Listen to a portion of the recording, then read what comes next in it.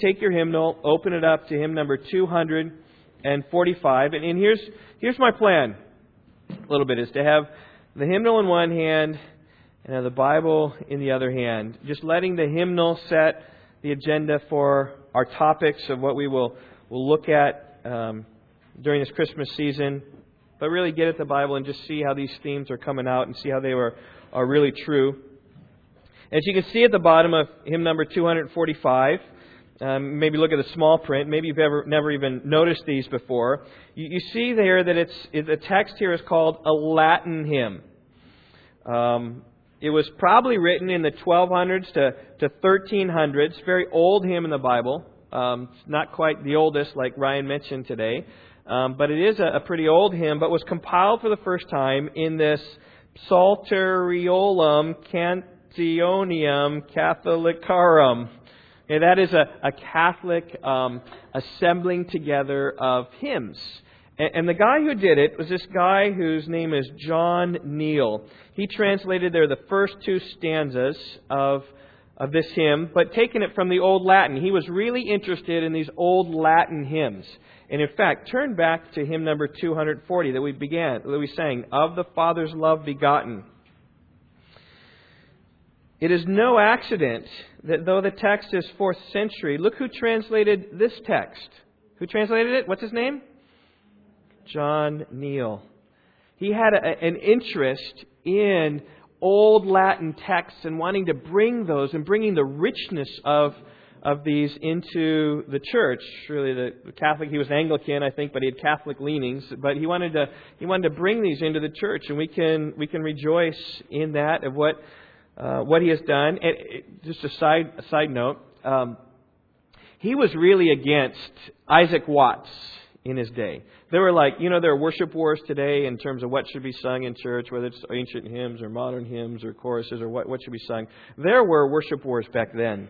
And some said, you can only sing the Psalms, and some said, no, you can sing some other things. Well, Isaac Watts, one of the things he did was he took all the Psalms, put them in rhyme and meter, but Christocentralized them, made them cross-oriented, so took a lot of liberties with the text. Well, John Neal did not like that at all, and so they were big-time battling here. He wanted to go back to these ancient texts and bring out the richness of Jesus in them, rather than the Isaac Watts, just maybe freer with Scripture. And so there's a big battle. But today that battle has all been dropped and lost and forgotten, and these hymns stand side by side without any thought of the warring that they had with each other. Well, anyway, this is a true Christmas hymn. It was sung in the Roman Catholic Church, and I'm not sure maybe still today is, but it was sung historically after this book was put together for Christmas Vespers. It's just a week-long series of services from December 17th to the 23rd in just anticipation of Jesus. And you can see there the name of the tune. It's in all capital letters down there at the bottom. It's called Veni Emmanuel. Veni Emmanuel. Now, if you know Latin, you know what that means. But if you know some Spanish, you can make a good guess. And so what do you think that means? Veni Emmanuel. Who wants to make a guess at that? Yes, Gage. Come Emmanuel. And the fact that the tune is named after this Latin Come Emmanuel, how it was, we probably sing this song to the same tune that they sang it in the 1200s and the 1300s. Well, maybe there's a little bit of alteration, but the same similar sort of feel. So think about this. The church for hundreds of years has sang this song in this way.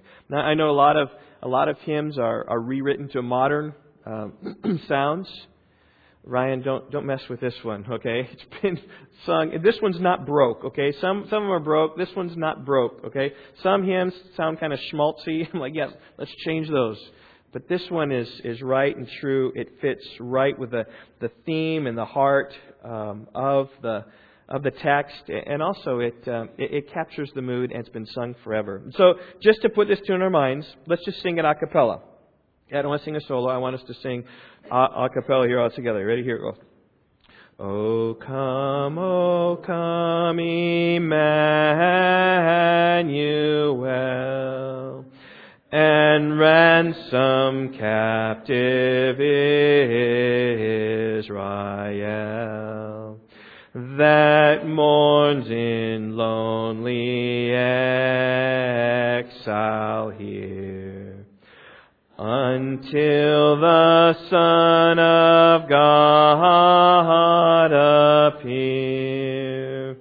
Rejoice, rejoice, Emmanuel shall come to thee, O Israel. How appropriate this is sung in a minor key. I don't know all the details about this, but the hymnody of Russia 100 years ago, when they're under the communistic oppression, or the recent hymns when they're under the communist oppression, were mostly minor keys. Because it's a sad, sorrowful sort of sound, a longing sort of sound. And that is what this is. This is a prayer. This is a prayer of distress and calling upon God to come and deliver us. It's not a song of celebration. It's a song of hope when living in dark times. It doesn't lead us to rejoicing and happiness. It leads us to this solemn pleading with God that God would come. And that yet there is joy, right? That the refrain, rejoice, rejoice. And here's the promise, Emmanuel shall come to thee, O Israel. There's this promise that yes, you will be delivered. And so there is this hope, but the joy is not a joy, happiness that we're experiencing now. The joy is this solemn hope in something better to come. It's oftentimes the doxology is sung at solemn moments. When things are hard, when it's been a difficult circumstance, maybe a death of a loved one, and it's praise God from whom all blessings flow. Praise Him, all creatures here below. Praise Him above the heavenly hosts. Praise Father, Son, and Holy Ghost. Those songs are sung in times of anguish oftentimes, or appropriate to be sung in times of anguish. Just reminding yourself that though things are dark, yet I can still praise and worship God. And so likewise here, that though things are dark, and though we're having troubles, and though we're having difficulties, and though our world is in disorder, and though there's quarrels and conflicts, yet God, we are longing for you to come, and we have this assurance that you are going to come. Well, Emmanuel means that God is coming, right? Better I am rather than em, but a lot of translations have it em. That's okay. Im means with. Anu is the personal pronoun us. El is God. With us, God. Or God with us is what Emmanuel means. So it says, O come, Emmanuel. O come, God, and dwell with us, and be with us, and help us, and rescue us. These words of this song are couched in terms of being put ourselves in Israel's situation. When they're in captivity, when they're in Israel, and we remember back of what it is that they were singing. Remember, this song wasn't written back then. It was written in the 1200s, 1300s, as if we were Israel singing back, anticipating the coming of the Messiah. And so we can sing that as we think about celebrating Christmas. That's exactly what they were doing. They're looking towards the coming of the Messiah. And we, between Advents, can also look both ways. We can say, oh yes, that's what they were longing for Emmanuel to come and deliver them.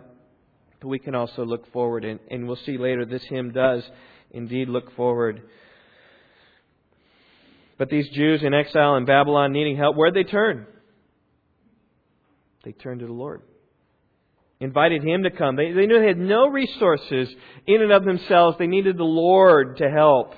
In fact, that's the theme of every single one of these stanzas here in this hymn. Look at this, just right there, right at the top.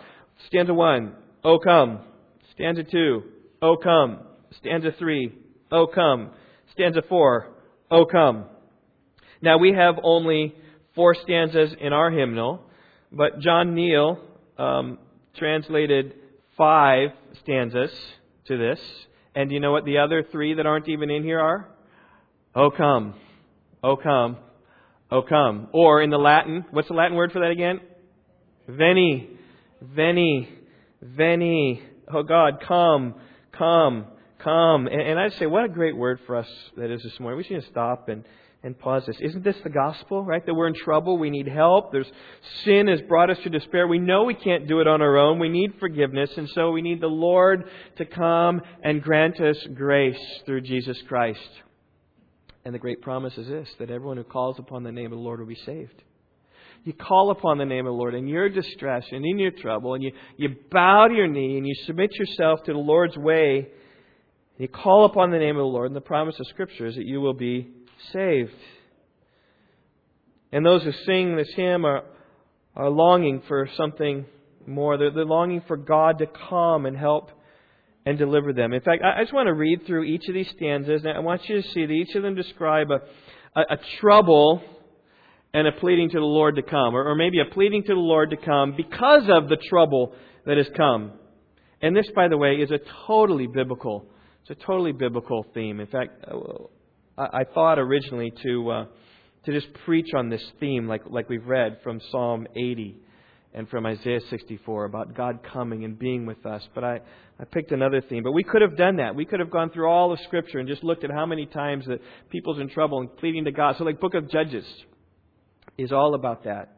Or people in distress and kings in distress, or trouble and crying out to the Lord, and God is delivering them, and God is coming in a marvelous way. We could have done that, but I'm going to take a little bit different tact. But just saying that is such the theme of this hymn, and that's such the theme of the Scripture. So let's just look at how we see the pleading to the Lord to come to help in light of our problems. Stanza 1, O come, Emmanuel, and ransom captive Israel, that mourns in lonely exile here, until the Son of God appear. Ancient Israel in exile, they needed help.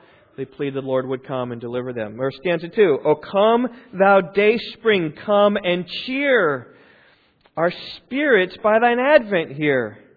Disperse the gloomy clouds of night, and death's dark shadows put to flight. The picture here is darkness and gloom and death and sadness and sorrow. And the plea is that the dayspring would come and enlighten and illumine the dark. Remove the night, remove the shadows, and bring the light. Stanza 3. O come, thou wisdom from on high, and order all things far and nigh. To us the path of knowledge show, and cause us in her ways to go. The picture here is a world of confusion and ignorance and disorder. And so the plea is for wisdom to come and to rule the day, that the world would live in order in the ways of God. Stanza 4. And here we see the second coming. O come, desire of nations, bind all peoples in one heart and mind. Bid envy, strife, and quarrels cease. Fill the whole world with heaven's peace. And here we see constant fighting and friction and conflict. And so the plea is that the desire of nations would come to bring heaven's peace among the earth. It's what this psalm is all about. It's what this hymn is all about. It's what the Scripture is really all about. That we are in trouble and we need help. And who are we going to turn to but turn to the Lord to come and help deliver us? Well, one thing I want you to notice here is how every stanza we see a different name of God invoked. And this is where I'm going to go with my message today. Different name of God invoked. First stanza, the name of God is Emmanuel. O come, Emmanuel. What's the name of God in stanza 2? Was it? Dayspring. It's not a word you use often, but we'll dig into that word, what it is. What about stanza 3? What's the name of God there? Wisdom. And what about stanza 4? O come, desire of nations. In fact, in the other stanzas that didn't make it to our hymnal, same thing. O come, rod of Jesse. Maybe you've sung that version before, that one. O come, rod of Jesse. Or come, King of David. Or O come, Adonai, which simply means the Lord. But every name brings a solution to a particular problem we face. Emmanuel, God needs to come into the flesh to ransom us from our sins. Dayspring needs to come to give light for our dark path. Wisdom needs to bring order out of a confused humanity. And the desire of nations must come to bring peace to this warring world. But every stanza, by the way, is calling upon the name of the Lord. I quoted earlier, but Romans 10:13, everyone who calls on the name of the Lord will be saved. So calling upon multiple names of the Lord is what's taken place in this stanza and the promises that we'll be saved. And all of these names, by the way, have their origin in Scripture. So this morning, as we set our hymnal sort of aside and turn to the Bible, what I want to do is just take those four names and just kind of trace them through the Scriptures. Each of them very quickly on a surface level. I want to look at Emmanuel, stanza 1. I want to look at Dayspring. I want to look at wisdom. I want to look at desire of nations. Now, some of these are more familiar than others, like particularly Emmanuel. Emmanuel is very familiar to us. We sang about it today. In that song, Chris Tomlin wrote that song, I'm not sure, and just sang Emmanuel a lot. We just know what that means. But a good place to see it in Scripture is Matthew chapter 1. So let's open our Bibles to Matthew chapter 1.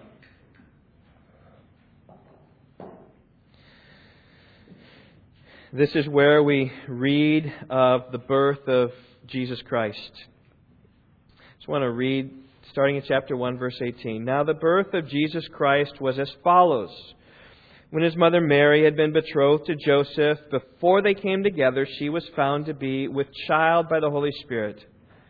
Matthew 1:19. And Joseph, her husband, being a righteous man and not wanting to disgrace her, planned to send her away secretly.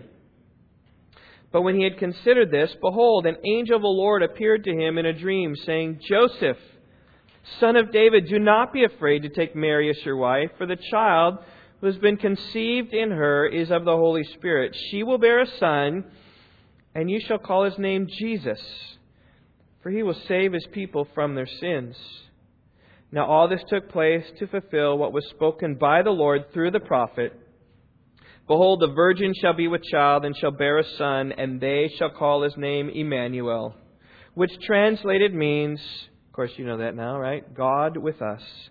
And Joseph awoke from his sleep and did as the angel of the Lord commanded him and took Mary as his wife, but kept her a virgin until she gave birth to a son, and he called his name Jesus.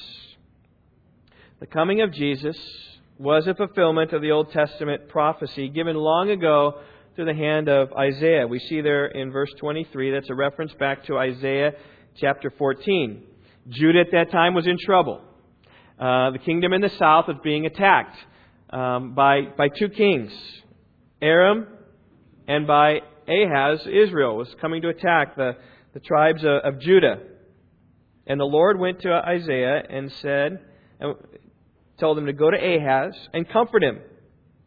And he said, go to Ahaz and tell him this, take care and be calm, have no fear and don't be faint-hearted, Isaiah 7:4. He said, their plans to defeat you shall not stand, they shall not come to pass, Isaiah 7:7. In order to give further comfort, God gave Ahaz this incredible opportunity. He says, you just name your sign, and I'll do it. Make it as high as heaven, or as deep as Sheol, as deep as the pit of the grave, or as high as the heavens above. You make that sign, and I'll show you how powerful, how true this promise is. And Ahaz refused. And so God said, okay, let me give you this sign. And God made it as high as heaven.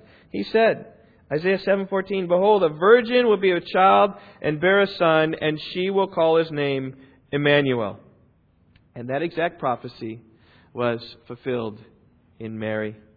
She was a virgin, had not known a man, conceived, gave birth to a son, and the son was nothing less than God himself, Jesus Christ, God in the flesh. That's Emmanuel. This is Jesus, foretold 700 years earlier of the manner of life in which Jesus would be born. And he came, Jesus did, with a purpose. Look back at verse 21.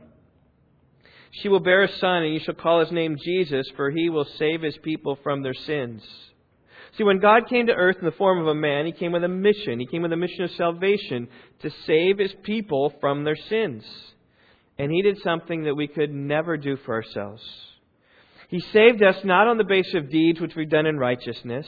He saved us not because of our goodness, but he saved us by his mercy, dying upon the cross for our sins, dying in our place, taking our sins in his body and giving us his righteousness, which he lived. And he simply calls us to believe. Believe the sign of the virgin birth. Believe that God walked on the earth. Believe that He died for our sins. That was the hope of ancient Israel, is that God would come and be among them.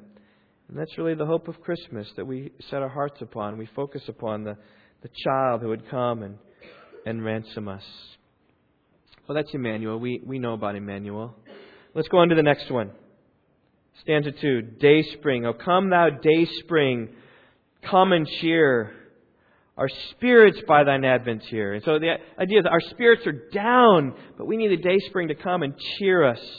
Disperse the gloomy clouds of night and death's dark shadows put to flight. Now, you can think about Israel during the time of the exile. It was a dreary, terrible, awful, hard time. And yet they were longing for deliverance. And the Bible reference here to day spring comes in Luke chapter 1. So I want you to turn there. Another Christmas story setting. Luke chapter 1. And the reference is found in Luke chapter 1, verse 78. I just want to read it in the New American Standard. And I want to see if you can pick out where day spring is. Because of the tender mercy of our God, with which the sunrise from on high will visit us. How is day spring translated there? Sunrise. And in fact, that's what day spring is, right? It's that time of day where day is springing into forth. That is the sunrise. That's how the ESV translates it. The NIV says the rising sun, but the King James versions say day spring. They all mean the same thing, the time of the sunshine. And so look at the day spring when Jesus comes and visits us. That's what we celebrate at the Christmas time. So let's just put this verse in context a little bit. This is the prophecy of Zechariah after John the Baptist is born, and upon his circumcision, he said his name will be John. He believed, and God then gave him this prophecy. We see in verse 67, and his father, that is John's father, Zechariah, was filled with the Holy Spirit and prophesied, saying this, Blessed be the Lord God of Israel, for He has visited us and accomplished redemption for His people. Now, Zechariah knew that the Lord had visited Israel. He was a high priest that year, remember, and on Yom Kippur, when he went into the Holy of Holies, he saw the angel of the Lord who confronted him right there. And he saw him, he appeared to him, and Zechariah was told that his son would prepare the way for the coming Messiah. Chapter 1, verse 17 says that the angel said, Your son, Elijah, is going to go as a forerunner to turn the hearts of their fathers back to their children, and the disobedient to the attitude of the righteous, so as to make ready a people prepared for the Lord. So Zechariah knew that God had visited them, and from his standpoint, it was all finished. Right? That redemption was accomplished for His people. Seeing it all done, even though it wasn't done in history, but He would do it. In 69, he continues, and has raised up a horn of salvation for us in the house of David, His servant. As He spoke by the mouth of His holy prophets from of old, salvation from our enemies and from the hand of all who hate us, to show mercy toward our fathers and to remember His holy covenant.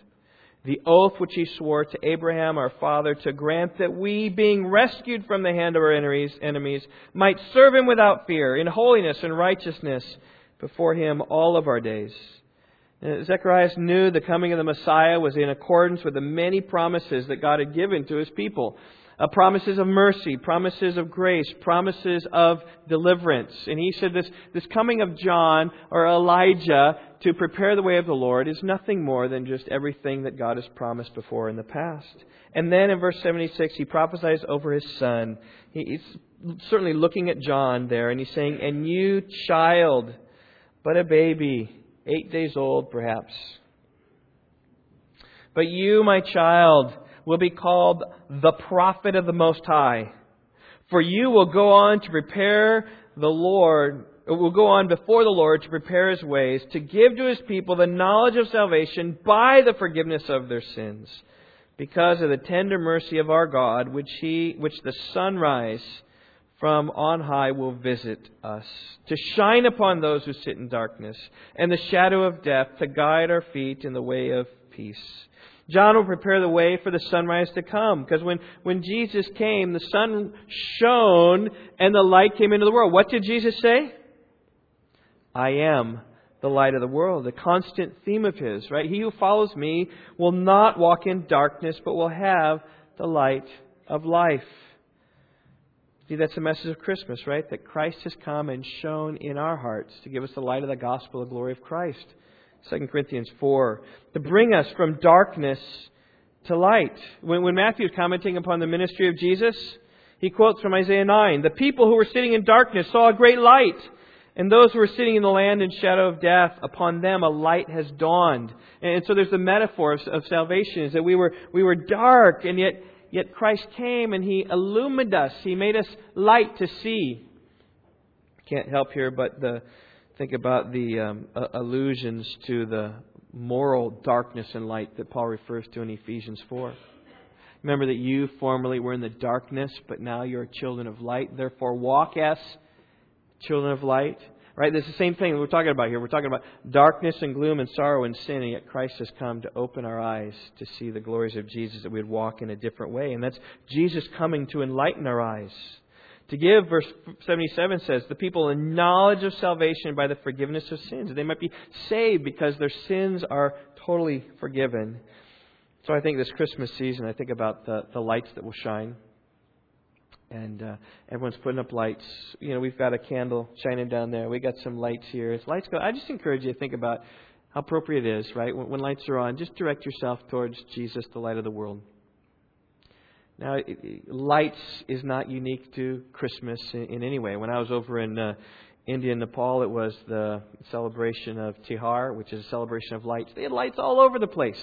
Okay? I mean, it's just a common theme in life, from darkness to light. But it is a biblical theme of Scripture. And I just encourage you, if lights are put up, even if they're put up in a secular way, focus your attention upon Christ, who's the light of the world. He's the dayspring coming forth. All right, Emmanuel, dayspring. Let's look at stanza 3. O come, thou wisdom from on high, and order all things far and nigh. To us the path of knowledge show, and cause us in her ways to go. And a great place to see this wisdom theme is 1 Corinthians chapter 1. So let's turn over there. 1 Corinthians chapter 1. So the second half of this chapter, I want to focus our attention. He's talking about our salvation. And he's talking about our salvation, that God has filled us with the wisdom of Christ. Not the wisdom of the world, but the wisdom of Jesus. Because in the wisdom of God, to the world, this wisdom appears as foolishness.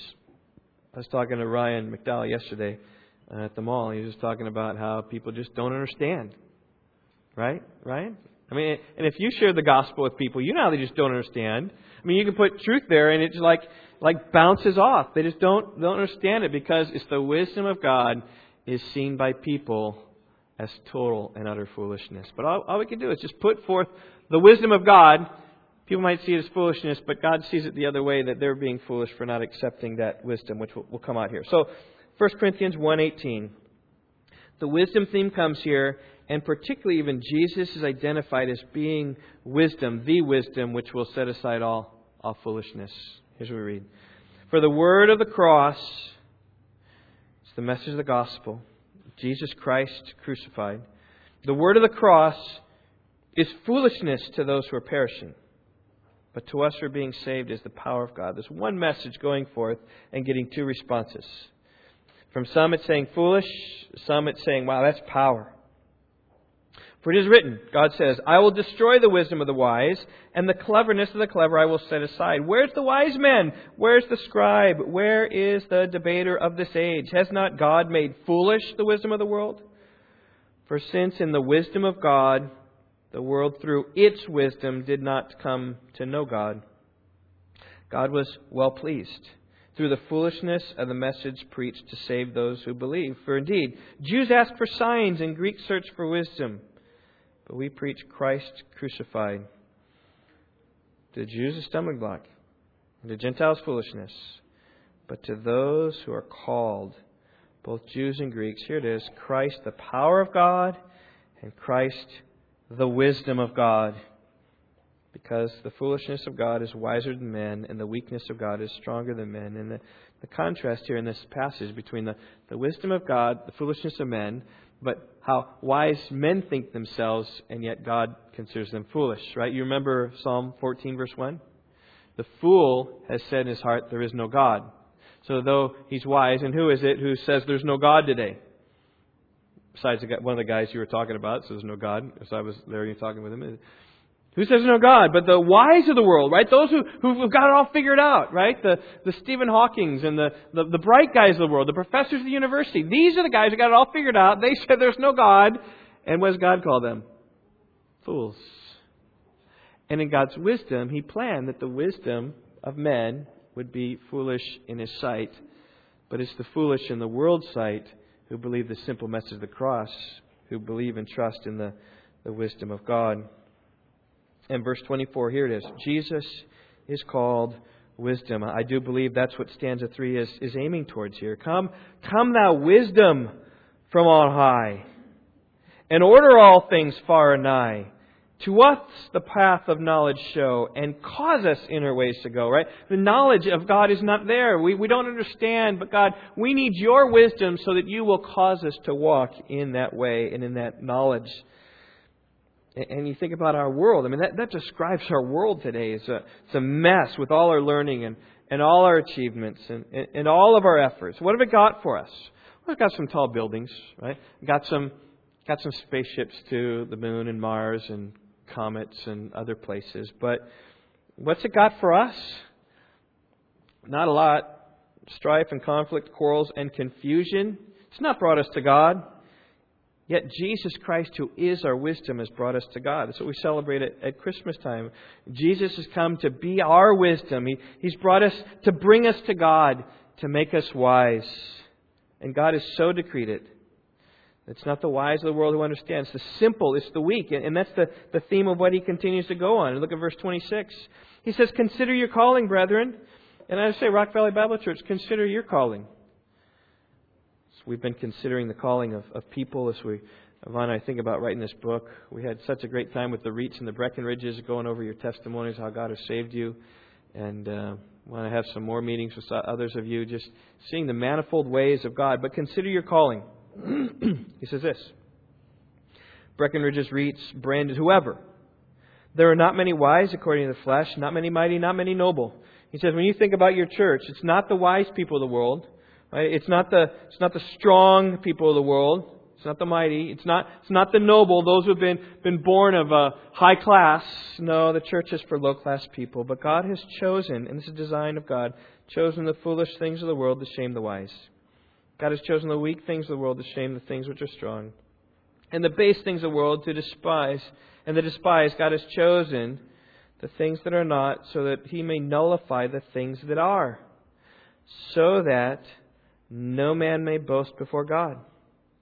But by His doing you are in Christ Jesus, who became to us wisdom from God, and righteousness and sanctification and redemption, so that just as is written, let him who boasts, boast in the Lord.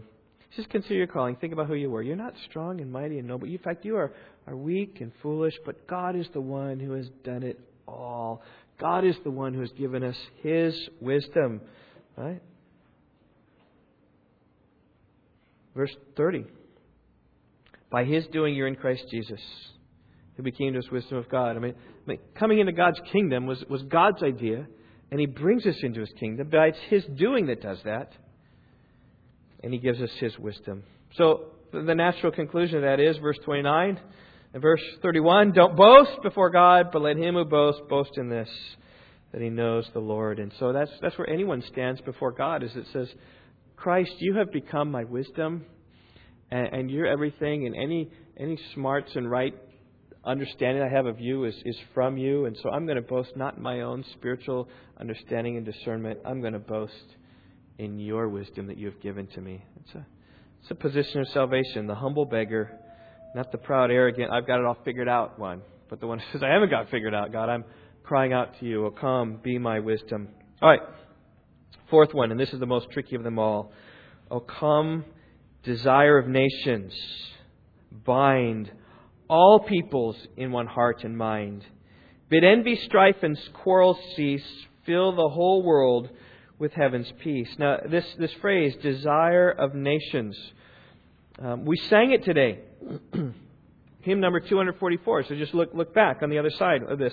This is Charles Wesley. So he wrote 1740, 1750, 60, something like that.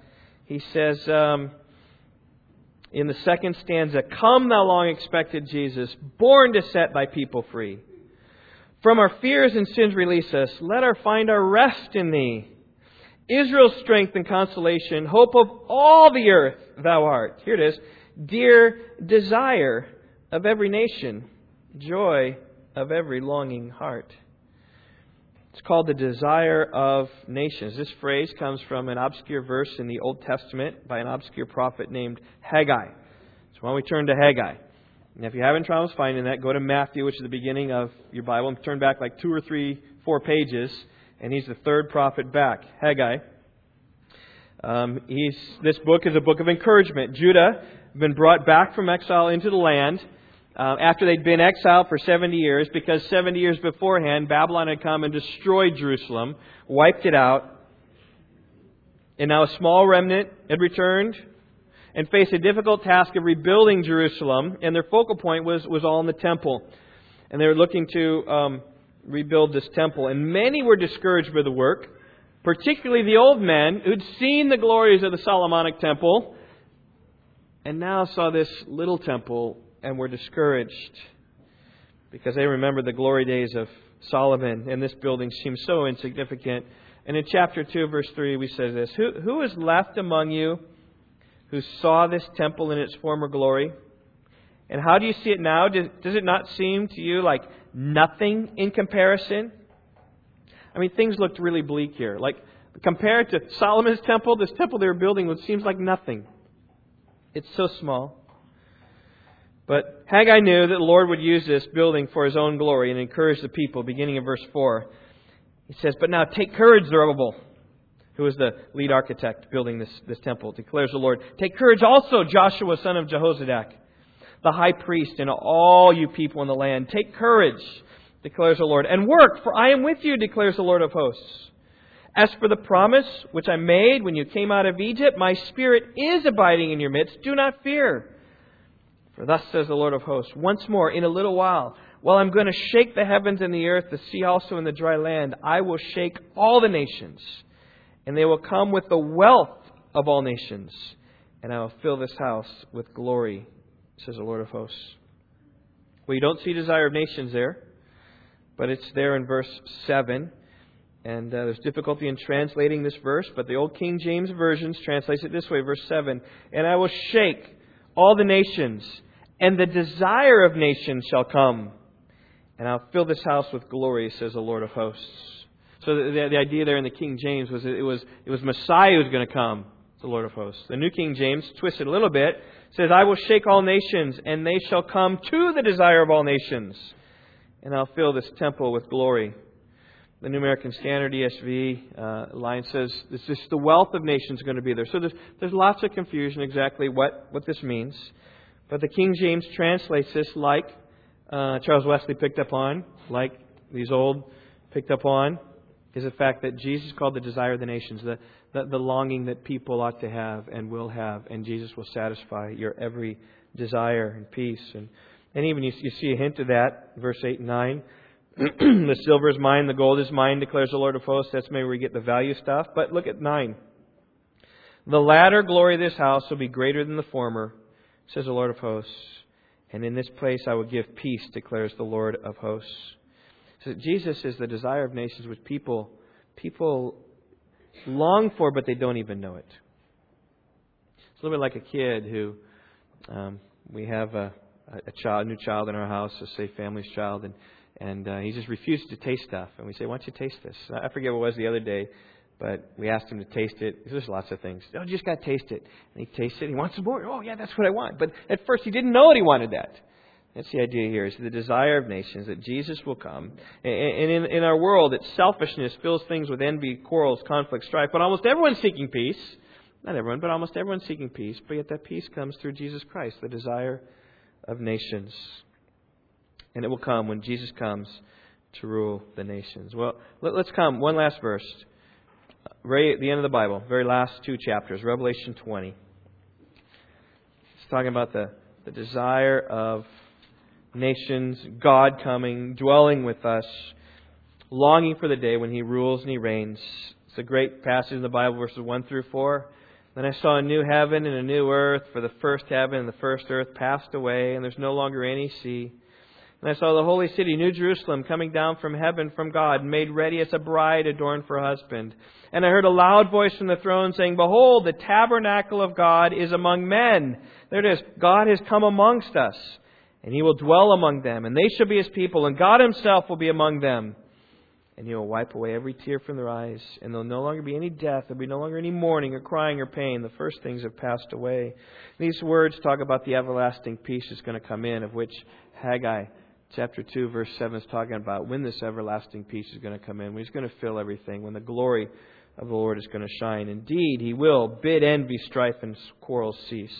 He will fill the whole world with heaven's peace when He dwells among His people.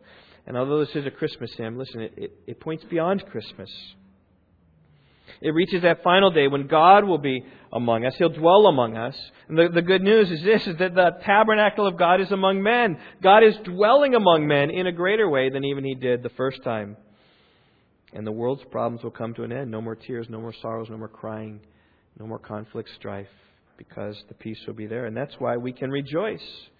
Rejoice, Emmanuel shall come to thee, O Israel. And so I just ask you, how's your rejoicing?